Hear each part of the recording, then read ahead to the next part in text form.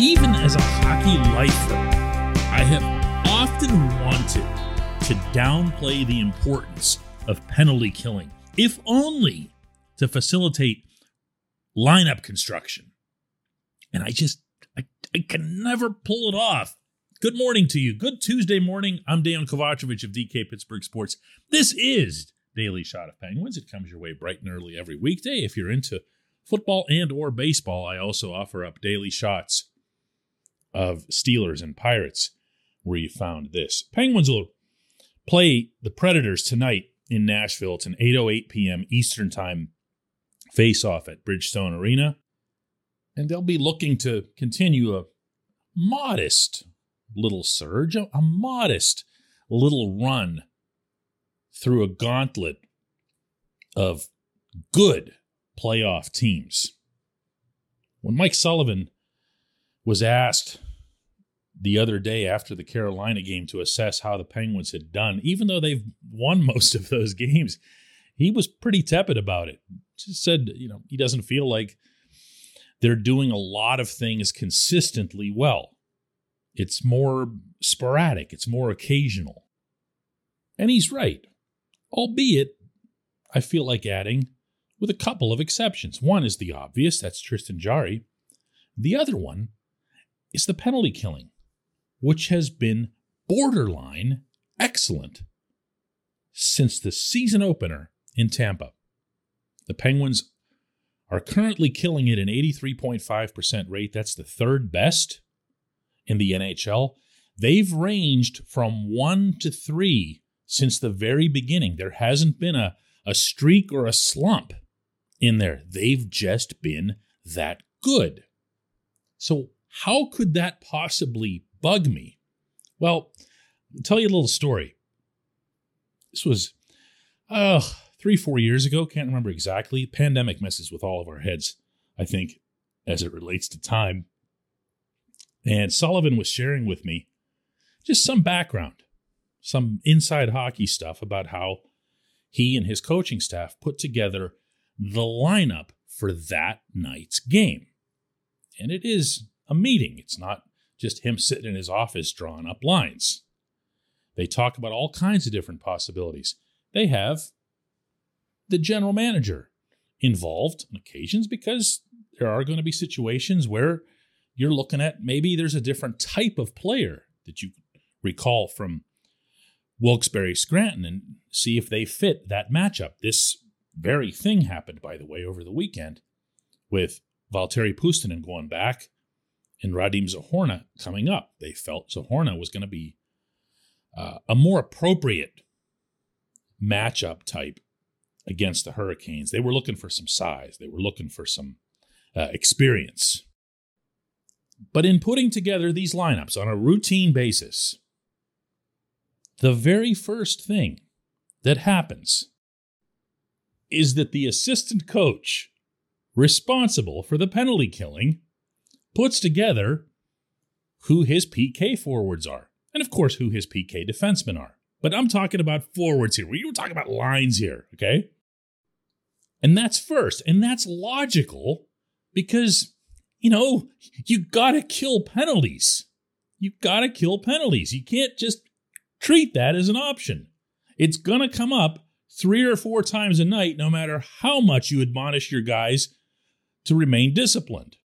So let that and that alone be the answer to every time you angrily ask the question, why is Zach Aston Reese still dressing for every single game?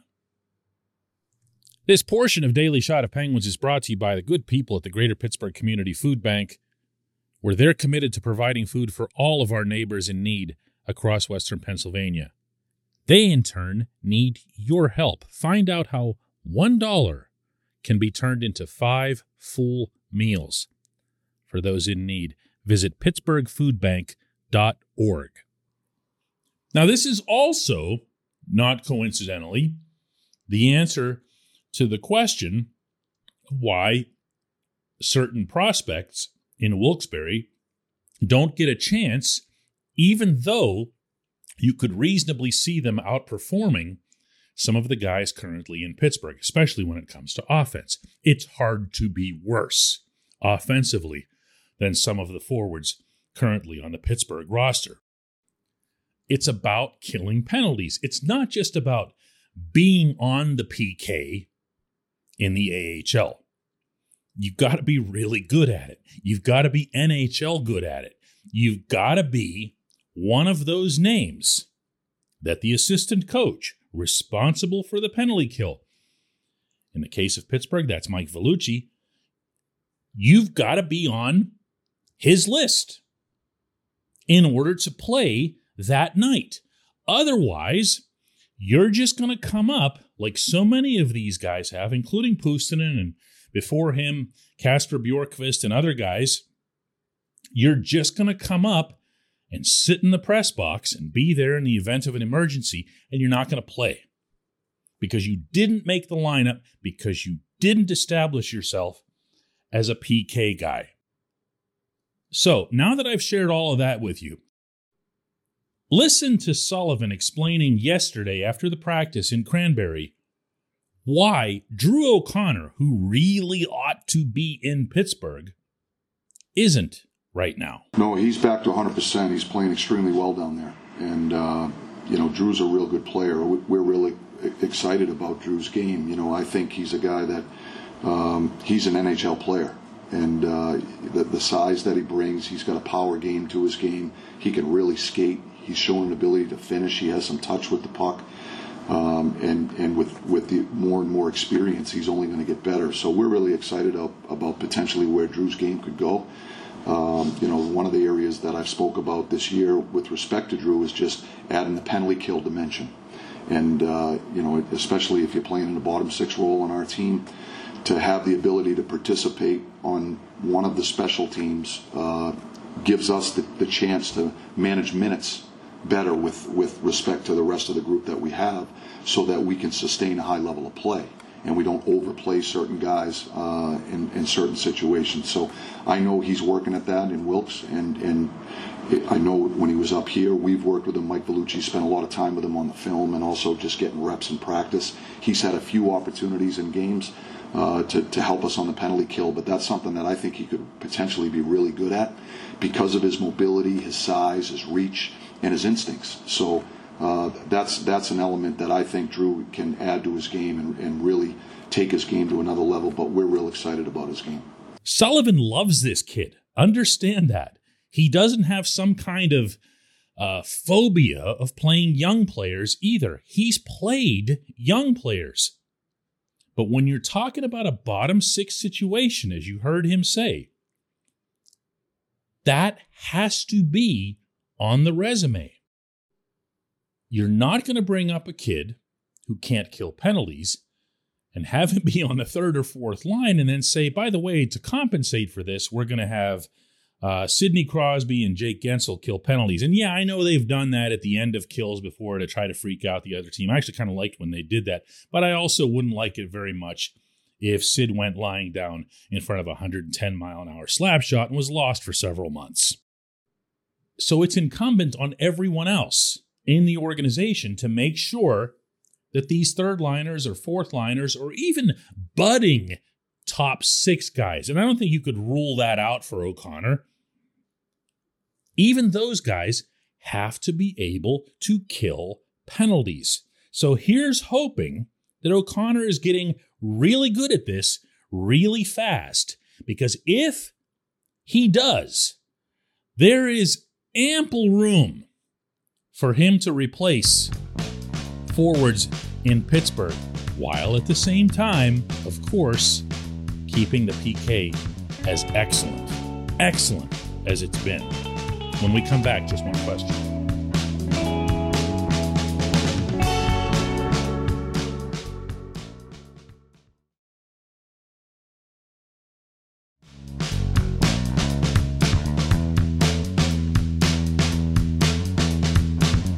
Today's J1Q comes from Wiz, who asks, DK very concerned about the style of defense the Penguins play. That Tristan Jarry will see a lot of rubber.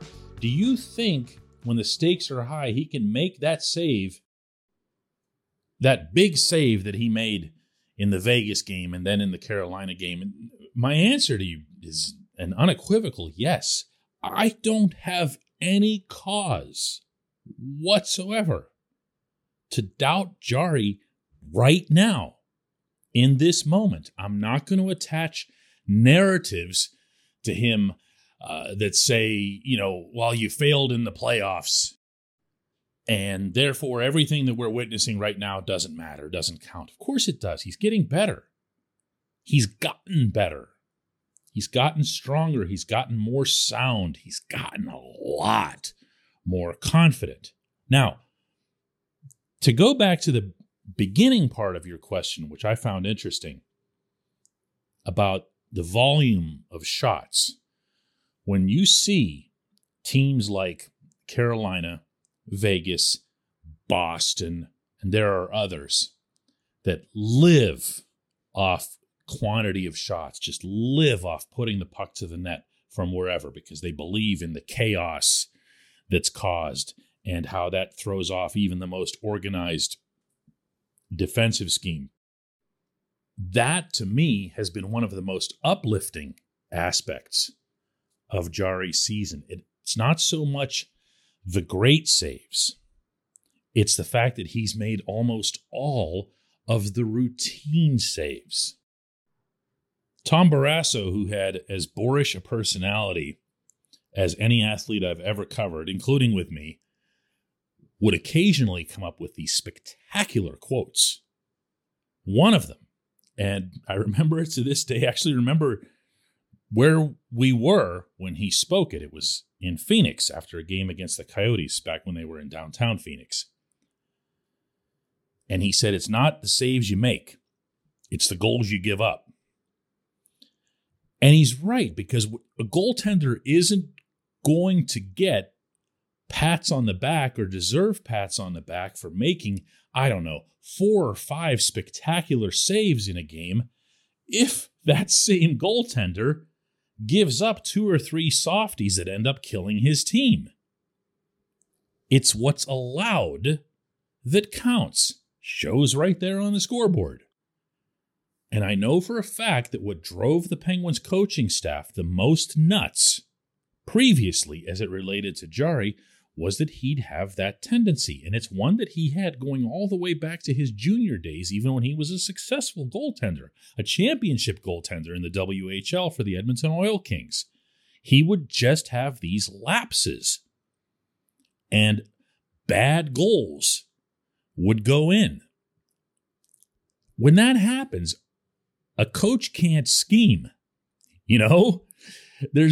There's not the mindset that you can take the way the Penguins did, say, for example, in particular on Sunday against the Hurricanes, where you say, listen, we're just going to let them have those. Our guys stopping all of those. We'll let them have that. We'll be right here, packing in the middle to box out, to clear out rebounds, make sure we're doing the right thing. Jarry talked about that after the game. He said that was what won the game. The Penguins' approach to packing in the middle. He didn't care about the 43 shots that he saw. So yeah, to answer that part of your question, yeah, this has been a real thing for this goaltender and this hockey team. Can he keep it up in the playoffs? You tell me. Why not? Why not? I appreciate the question. I appreciate everyone listening to Daily Shot of Penguins. We'll do another one tomorrow.